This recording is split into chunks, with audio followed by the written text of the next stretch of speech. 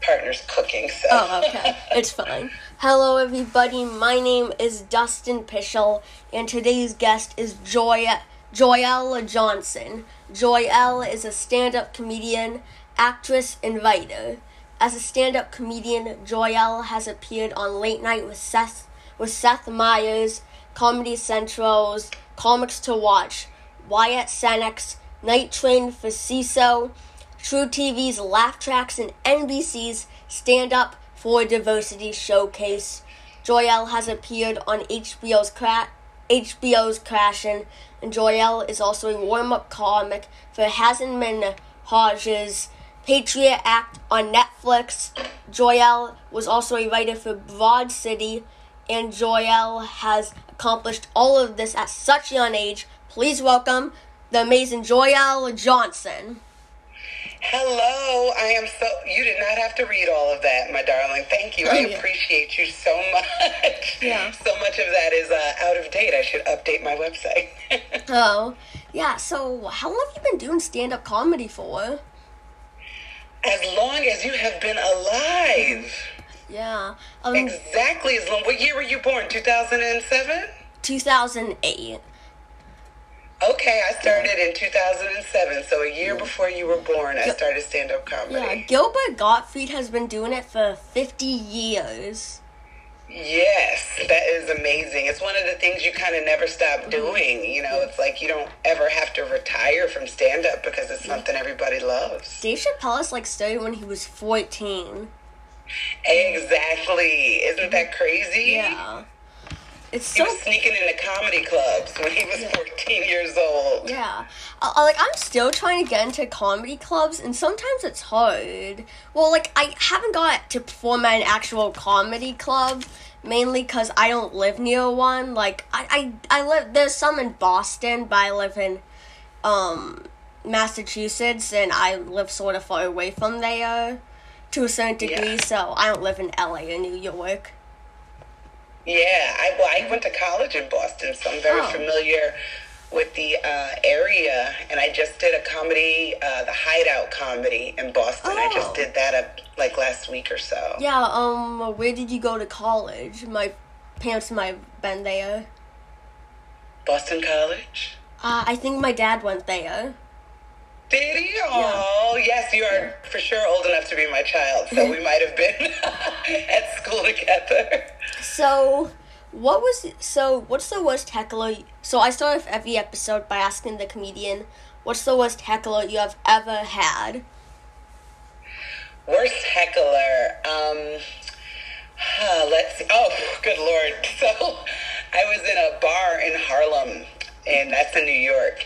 And the bar, there's a lot of things that happen in comedy where people will do comedy in places that everyone's not expecting it. If you go to a comedy club, everyone's expecting comedy. If you go to a sports bar, there are some people that are just there to watch the sports and they are not interested in the comedy. So this was one of those situations, and I had to close the show. So this one guy is at the bar, and he's talking loudly the entire time. He's interrupting every single comic. He's not talking to the comics. He's talking to the bartender, his girlfriend on stage. He's just ignoring all the comedy. So finally, when I got up, I was over it. And I was like, let's talk to you since you want to be interrupting the whole entire comedy show. And I am a person that has a lot of intuition. So I kind of heckled him back and said, seems like you might have lost your job recently. I don't remember the whole context of it, but it made the crowd laugh, and then it made his girlfriend laugh. When his girlfriend laughed, he ran up to me on the stage ready to fight me, and the security guard...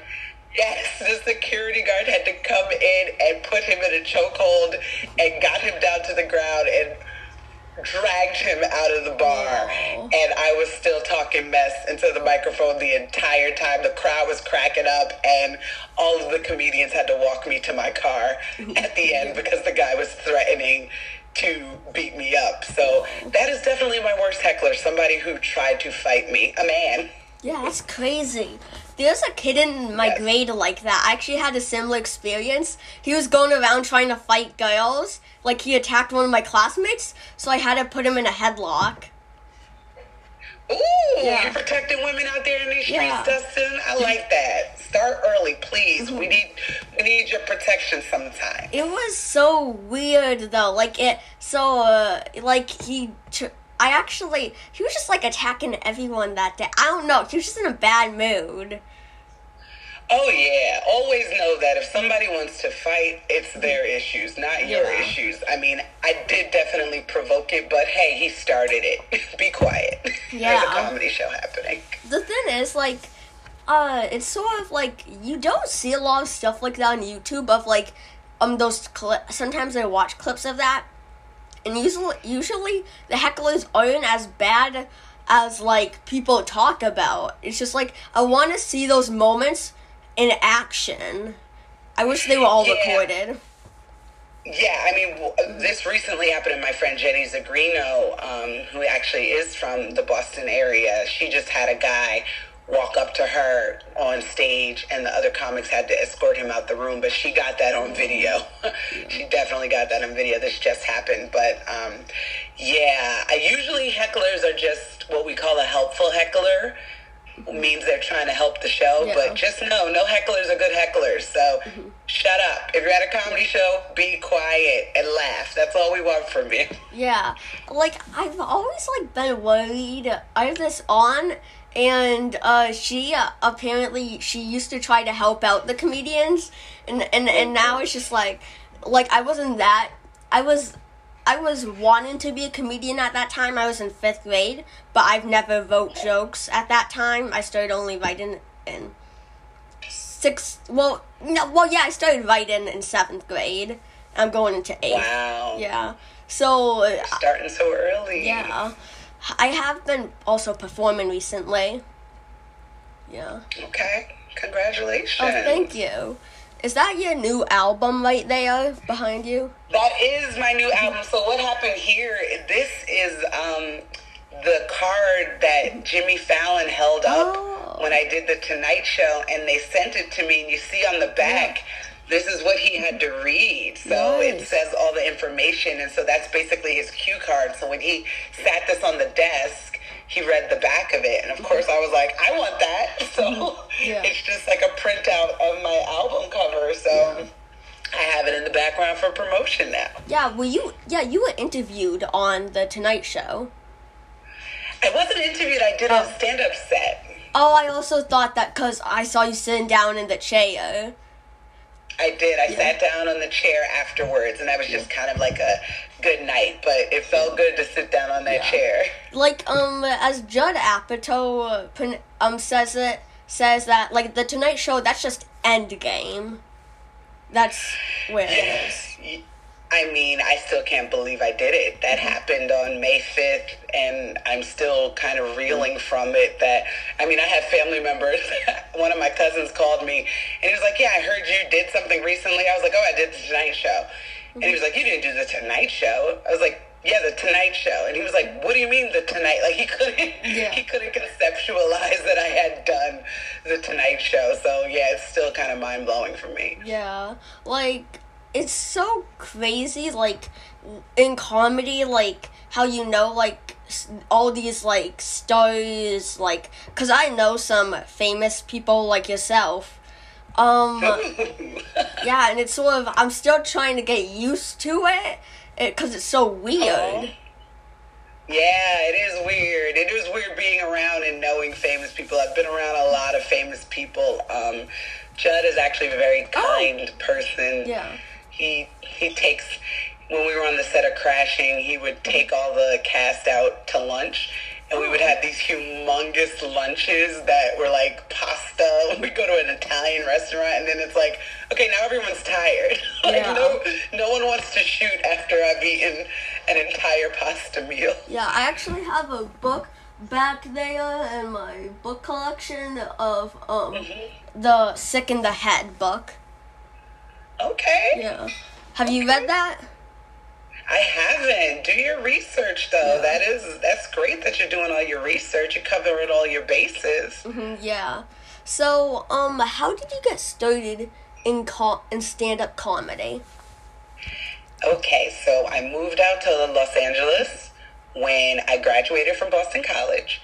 My sister got into film school out there, so she got into the USC film school, which is extremely prestigious. So it's like NYU, USC film schools are the best ones, and she got into that program, and I followed her out to LA and started going to comedy clubs. Like, we would go every couple of months, and then started going once a month, and then once a week, and then twice a week. And I joined a group called the Comedy Playground, which was every Wednesday at the Laugh Factory in LA.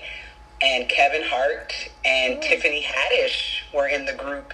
And the group, like, disbanded as soon as I got in it because Kevin Hart had to, I don't know, go do other things. Yeah. So everyone in the group was a stand-up comedian. And when the group broke up, a friend of mine was like, hey, you want to do an open mic? And that was when I started doing open mics. Yeah, that's so cool. It's good that, like, you moved to LA first, because, a lot of people, like, well, not a lot of comedians, but some people think they can stay in other cities. Like, I understand you might want to start out in like, if you don't know if sure that's what you want to do and you're going to be successful. But once you start making a living off of it, I think you should move to LA or New York. Yeah, and the thing is, there are what we call secondary cities. So in a place like Atlanta, Chicago, those are good secondary cities to start, grow your craft. Boston, you can get in the city there. And then once you, get good enough, then you move to New York or LA to figure out what the next steps are going to be. So, yeah, truth to that. So, what was the experience being a warm-up comic for Hasan? I'm sorry, how do you pronounce his last name? Hasan Minhaj. Minhaj is... What was the experience like being a warm-up comic for Hasan Minhaj's Patriot act on Netflix? Okay, so here's the thing I'm going to tell you about stand-up comedy. Okay. The second you conquer something, you're going to do something new that's going to be even more, I don't know, quote-unquote difficult, something you've never done before. And I had never been a warm-up comic, and that's a different side of your brain than doing regular stand-up. Because for warm-up, you got to get the audience ready, you got to ask them questions, get them engaged, and get them completely hyped up for a television show. So that was just a wholly different experience, and I love Hasan's crowd. He has one of the most diverse crowds that I've ever performed in front of. Every color was in the audience.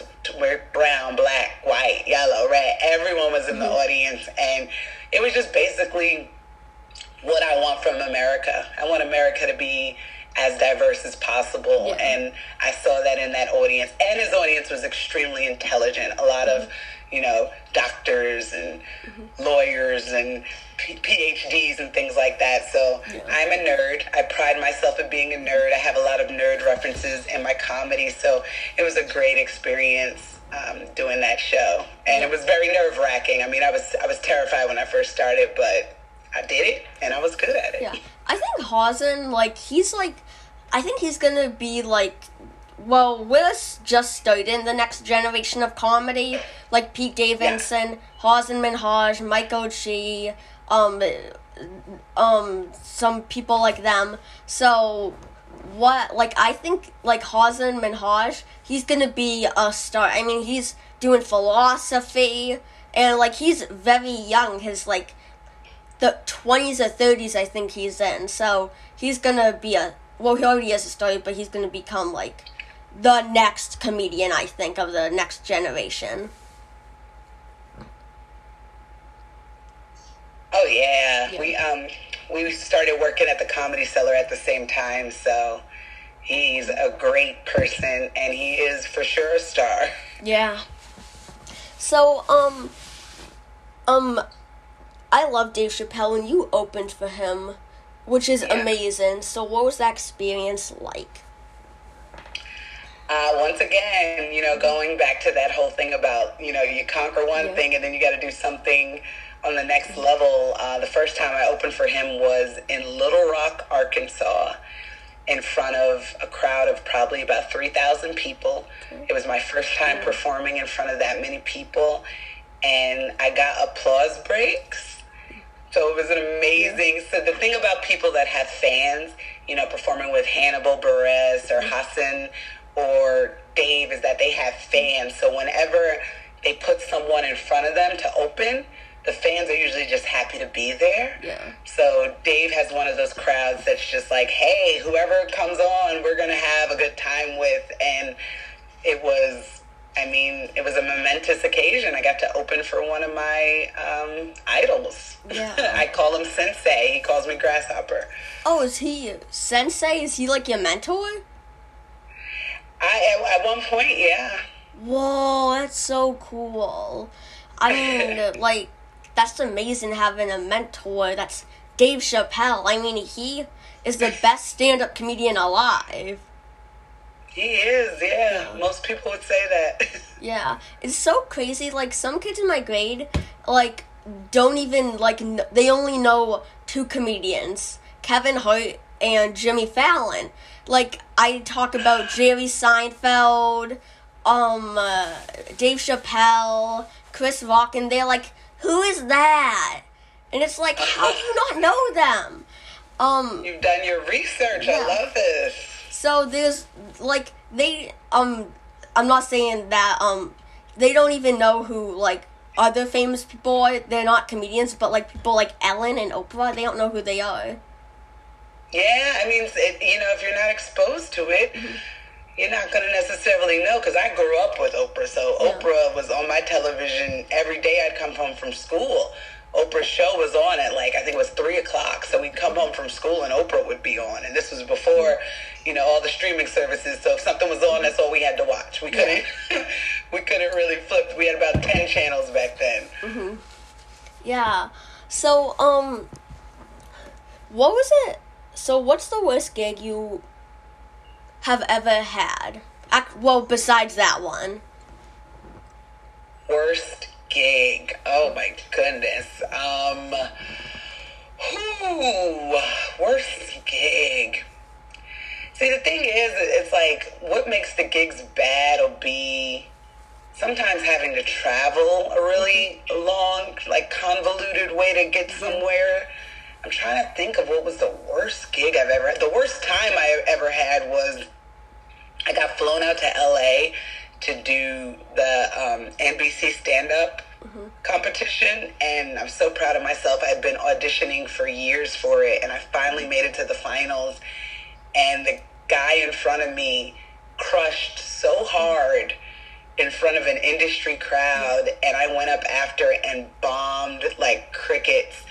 And there was a bunch of industry people, and Wanda Sykes was in the crowd, and I bombed so bad that no one would even look at me as they walked out. It was really embarrassing. So that's probably one of the worst times I've had on stage, just complete bomb in front of and a major experience. So that was pretty terrible. Was it one of those jokes that killed before, but it didn't kill that time?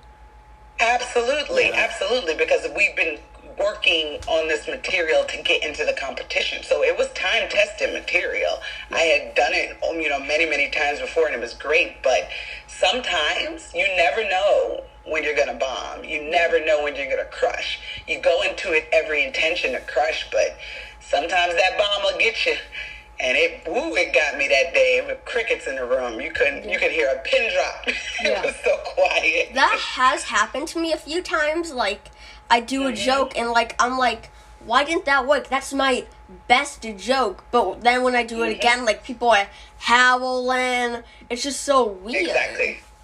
Exactly. And that, just know that that's always going to happen. Yeah. And a piece of advice I got when I first started was to get used to the silence and understand sometimes if they're not laughing, it means they're listening. But also, don't get thrown off if one of your time-tested jokes doesn't go over. Try not to. I got that same piece of advice. Who did you get it from?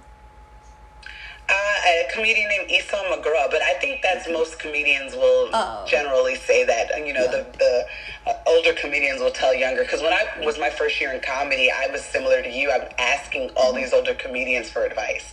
Yeah. I just wanted to know, and that's one of the things he told me. Yeah, Dana Gold gave me the same advice.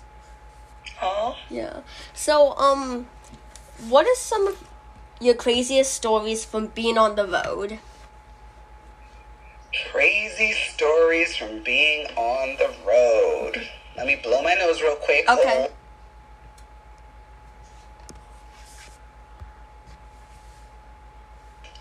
Crazy story from being on the road.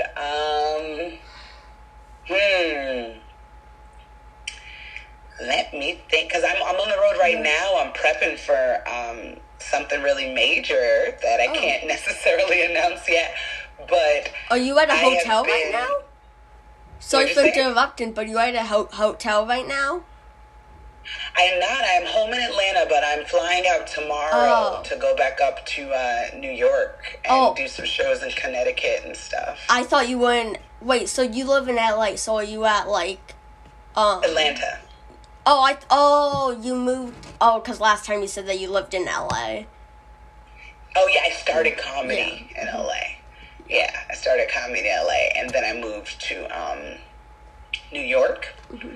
And then now down to Atlanta. But I'm moving back to New York. But crazy road stories. I think one of the funnest times was I got into a car with my friend Ramon Rivas in Cleveland, Ohio.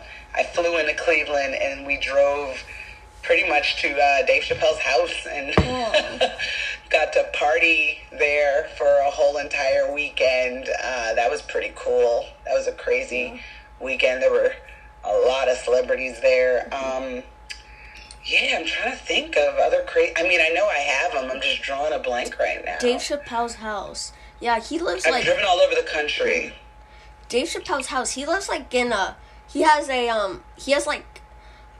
a lot of land, doesn't he? Yeah, he lives on a farm in Ohio. Yeah, I know how many acres it is because I heard it somewhere, but I don't want to say. Oh, there's a reason for it. So do you know about 40 acres and a mule? 40 acres and a mule? Yeah. What does that mean? So basically, back after slavery times, one of the things that black people were going to be offered after we got off the plantation was 40 acres and a mule. That was one of the things that we were offered. And so Spike Lee named his production company 40 Acres and a Mule. And Chappelle bought 40 acres in Ohio specifically to reference that. Oh, I thought because, he has such a large amount of land, there aren't that many pieces of land, and when you I know Ohio has a lot of land, but 50 acres is a lot, so you narrow it down. I didn't want people this might be where Dave Chappelle lives. Oh yeah, no. I don't think that's available on Google Maps. So yeah, that's crazy. Dave Chappelle's house. Yeah, wow. So, what was the other... You were about to tell me another story, I believe? I did. I've done... Oh, well, okay, so I work for women's reproductive rights. I'm a very big women's reproductive rights, advocate. And I've traveled all over the country doing shows for that. And I've gone through all of the red states doing shows for that. So...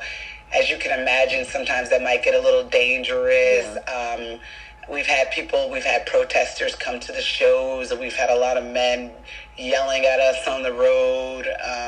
So those were some crazy times, traveling, doing comedy for women's reproductive rights. Yeah, that must be dangerous. So, Yes. Yeah. So, Judd, what comedians have inspired you? Oh, wow. Maria Bamford. She's one of my really good friends. And one of the reasons that she inspires me because she is one of the most original people we have working. There's nobody like Maria. There's no one that's going to have a joke similar to hers, you know. And she's also an advocate for mental health, you know, and I'm a big advocate for therapy. I think everyone should be in therapy. I think kids should be in therapy. Parents should be in therapy. Couples should be in therapy. So she's a huge advocate for that. So she inspires me all the time to continue writing and digging deeper in my material to make it more personal. Yeah, I'm big on mental health because, like, I have autism. Yay. So, like, do you? Yeah, so I think that mental health should be, like, not enough people, like, I think it should be taught in school, but it isn't. Absolutely. And I think, you know, it's like to have patience with each other, especially kids understanding, you know, I have OCD. Maria has OCD, you know. I have a skin condition where I pick at my skin and I pull my hair out, you know, and I didn't know what those things were when I was your age. So it was extremely frustrating. So imagine, you know, being autistic but not knowing, you know, what it is. So, you know, I grew up in my whole life, and then it wasn't until I was in my 30s till I was like, oh, this is a condition. And once you know your condition, you can understand it. And then you can move on in life. So that's the big deal about mental health, is that just understanding it, because it's not something that's going to stop you from doing what you want to do. Yeah, I hear like that in, I think, the 1800s or something, like people that had, like, I think Down syndrome, or like people that were just different in any sort of way, like were locked in cages, and it's just like brutal. It's like, how are some people so evil? Yeah, there were a lot of mental hospitals. My grandmother was, she had a bit of like schizophrenia, and she had to go to a mental hospital for a while, and they were not good. I mean, and you talk about 1800s. Yeah. I'm talking about the 1950s. The 1950s, the mental hospitals weren't good either. Yeah.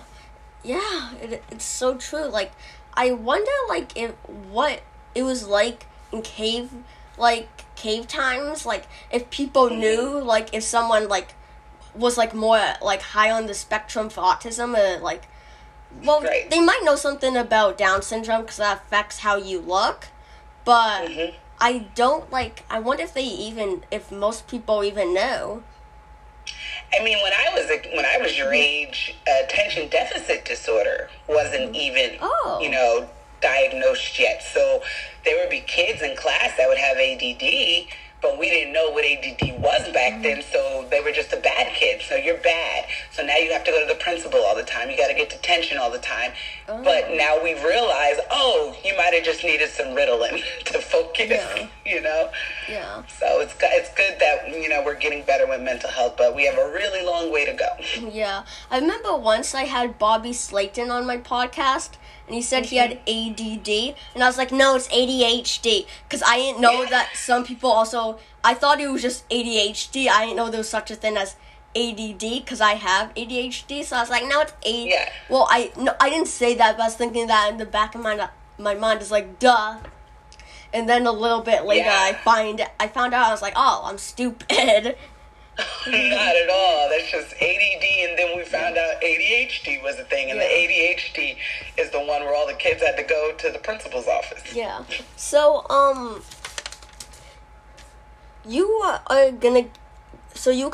they just, Comedy Central, just released a few Netflix special, not Netflix specials, Comedy Central released a few Comedy Central specials that are gonna happen. Chanel Alley, a friend of mine, hers just released.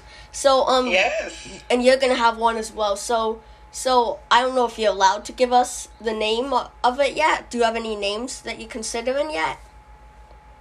For my comedy special? Yeah. So the album Joyelle Joy and my comedy special is going to be Lovejoy. Okay, cool. Yeah. Yeah, Tiffany had... The premise is I want people to love themselves. Yeah. I want everybody to love themselves. Mm-hmm. Yeah. That's sweet. Tiffany Haddish, she has a Netflix special called, I think it's She Ready, and then her series where she has comedians on. That's called They Ready. Yes. Yeah. She did the Black Bar Mitzvah as well. Okay. Wait, what's a Black Bar Mitzvah? Tiffany, that's the name of her most recent Netflix special. Okay. Black Bar Mitzvah, yeah. Oh, she did a recent movie with, Billy Crystal. Yeah, Billy Crystal. Alan's wife, Belle, also co-wrote it. I watched it. Does it have anything to do with that? No, not at all. I think that this is a separate comedy special that she just did. Yeah. Just a regular stand-up special. Cool. I love her stand-up comedy. No, she's one of the reasons. Tiffany Haddish, Jeannie Ashere, and Vanessa Fraction are the three comedians that are the reason I'm a female comic. Like, I got to watch them when I first started and learn, how to do everything pretty much by watching them. The thing is, when I got into comedy, no one really inspired me. Now people inspire me, but back then, I wasn't really that familiar with any stand-up comedians. Like, I knew some people. I knew, people like Conan. I've known of people like Conan O'Brien, Jimmy Fallon, people that host late night, and I knew of Kevin Hart, but I don't think anyone really else.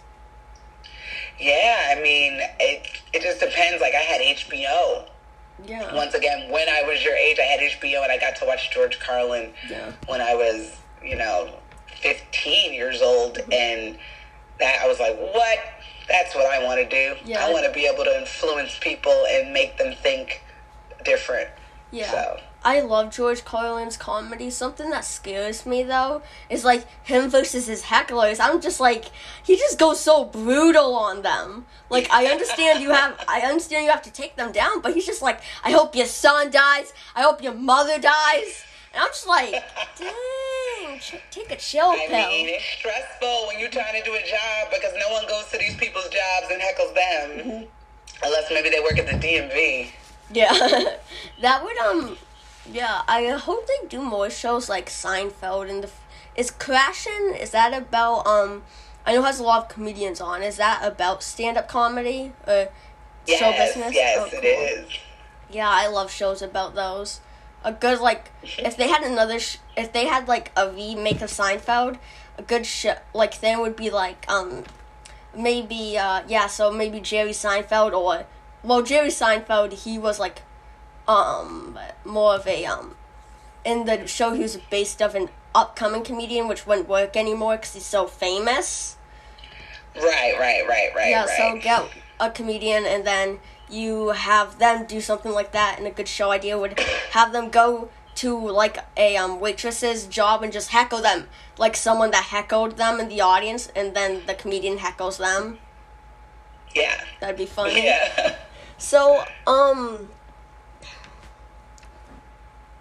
sorry, I'm just looking for, I had another question, I think.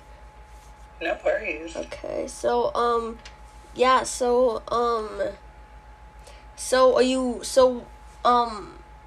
is there anything else, is there anything else that you're currently working on that you could share us about? Yes, it's going to be announced soon, but yeah, I'm working on my first comedy special, so that's coming out really soon. Yeah, that's so cool, that's just amazing. I'm really excited. Do you know what comedy club it's gonna, what comedy club it's gonna be recorded at? Or theater? Hopefully the Bell House in Brooklyn, which is a venue, so it's not a comedy club per se, but I've performed there many, many times, and I love that venue. I have a dream of I want to record a comedy special when I'm older at just a really fancy, I think, sort of this high-end fancy play theater place, and just perform stand-up comedy there, on Broadway, and turning Broadway upside down. I don't know. Vision it. If you see it, if you write it down, it will happen. Trust me. So thank you so very much for being a guest on my podcast. It was an honor having you on. And before we go, is there any social media or anything you would like to plug? Yes, my album Yell Joy is available on all platforms. Stream it, listen to it, download it, buy it. You can buy the vinyl from blondemedicine.com. So get Yell Joy, listen to Yell Joy, stream Yell Joy, even if you're not listening to it, so I can get some money. Okay, so thank you so very much for being on my podcast, and goodbye, and have a fantastic day. Have a great day, Dustin. Thank you, love. Good luck. Bye. You too. So I want to develop a distinct point of view. So how do you think, like, my point of view can be different from other comedians? By telling your truth. By telling your truth. It's like, when you grow up a certain way, you have a certain kind of lifestyle, a family, experiences, and your truth will be different than anybody else's. Even your parents, or even, that's the key. The thing with Dave Chappelle that I love about him the most is he tells his truth. His foundation for everything he does is his truth, and he's not trying to please the audience. Although, pleasing the audience is nice when it happens, but it's not his goal to try to please the audience. He's trying to tell his truth and show his vulnerability, and and share that. But it's about doing the best thing for him. So whatever your stories are, whatever and looking deep within yourself, like, when I was this, had this experience and it was good, or had this experience and I realized, oh my God, looking back, I'm so glad I've evolved to become this person. So it's, as we grow, we get new experiences. Like, and in this society nowadays, somebody might make a joke that's, insensitive when they're first starting out. And then they grow as a human, and they evolve, and they realize, okay, this is not how I feel and how I want to share things. Here's just my truth now is whatever that truth is. So, a lot of people, really, it's the Wizard of Oz. You've always been there, Dorothy. You have your truth inside of you. Your comedy is inside of you right now, and it's up to you to find it. Okay. So, what do you think, like, are there any exercises to help you find your point of view or anything? I don't know about exercises. I mean, there might be, but in reality, the real exercise is to look within yourself. It's always good to be writing all the time, as we talked about last time.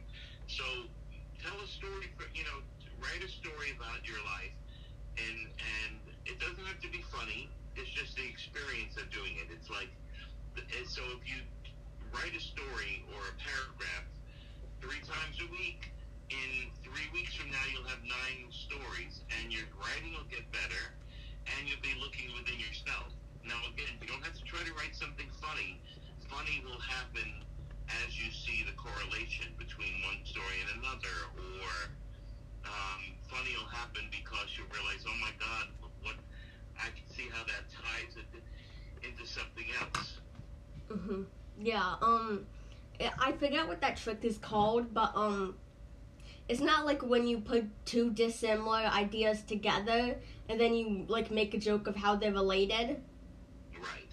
Yeah, that's just natural. That's, like, I've written some stuff, and then I realized, oh my God, I wrote something very similar a year ago, and let me see if I can find that story, and then combine and, cross-reference, and, it's actually fun. Yeah. I have done a few stuff like that. If I've done a joke in the past, and sometimes I might have a joke that's sort of similar, and I actually sometimes, like, connect them together. Right. That's really fun. And then you get a callback sometimes to some other joke. Like, I was helping a guy with a joke that he had, and he was talking about, he's disabled, and one of his hands doesn't work very well and can't hold the mic with that hand or whatever. And he tells a story about how he met some guy, and the guy said, "You're going to be my right-hand man." And he said, "That's great, because my left hand doesn't work very well," you know? Yeah. So that's one joke that he wrote a while ago. And then he was talking about he was at a pizza place, and some guy had the other hand that, you know, he had the same issue that he had, the same, whatever you want to call it, this disabled, whatever it is. And it was, the other guy had the opposite hand that worked. So he said, "Oh, my left-hand man." Yeah. So, two different stories that ended up working in the same sense and being a callback to the other one. Yeah.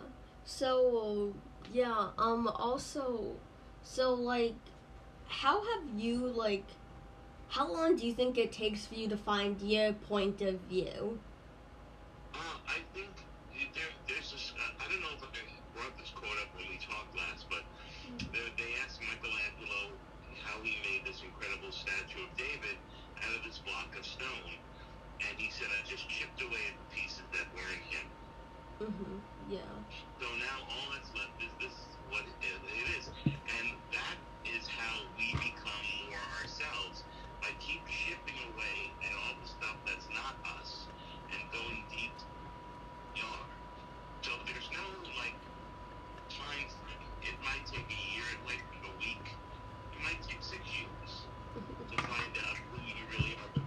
But it's a lesson along the way that really helps you to become, you know, to learn who you are. Yeah, I do like to, why I like jokes, what I think is a good strategy is when it's basically you, but you're exaggerated. Right. Exactly. I mean, but the foundation is the truth about who you are. And then Caesar said something like that. He said, the comedy is finding truth, which is the foundation. Being a curly with the end of it, which is an old person word.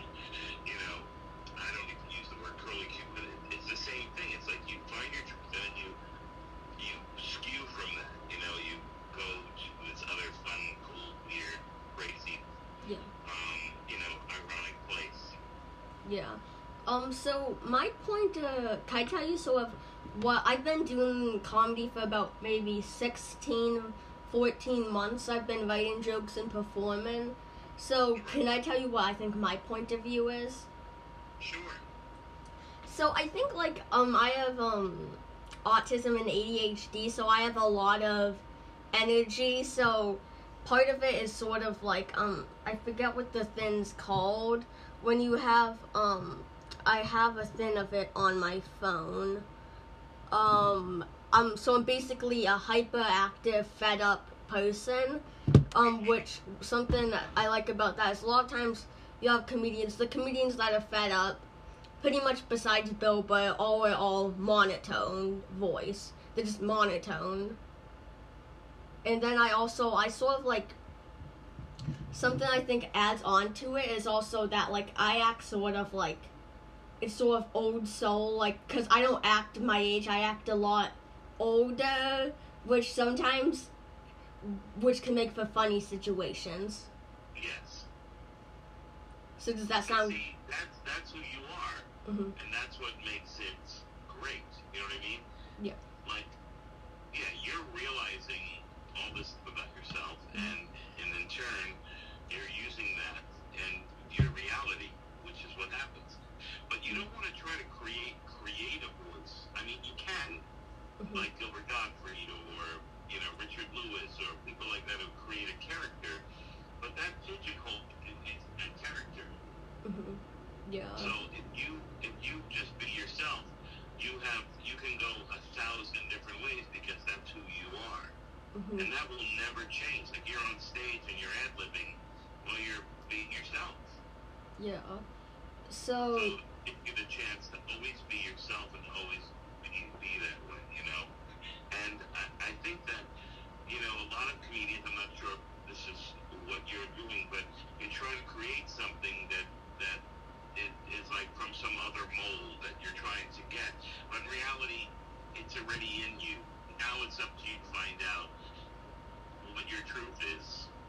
And also to find out what, and also to realize, wait a second, how can I, like for instance, I wrote a joke years ago and it was kind of weak.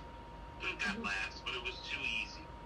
And then I realized a lot of little things about myself, like I was making fun of people, and then I realized I was actually jealous of those people back then.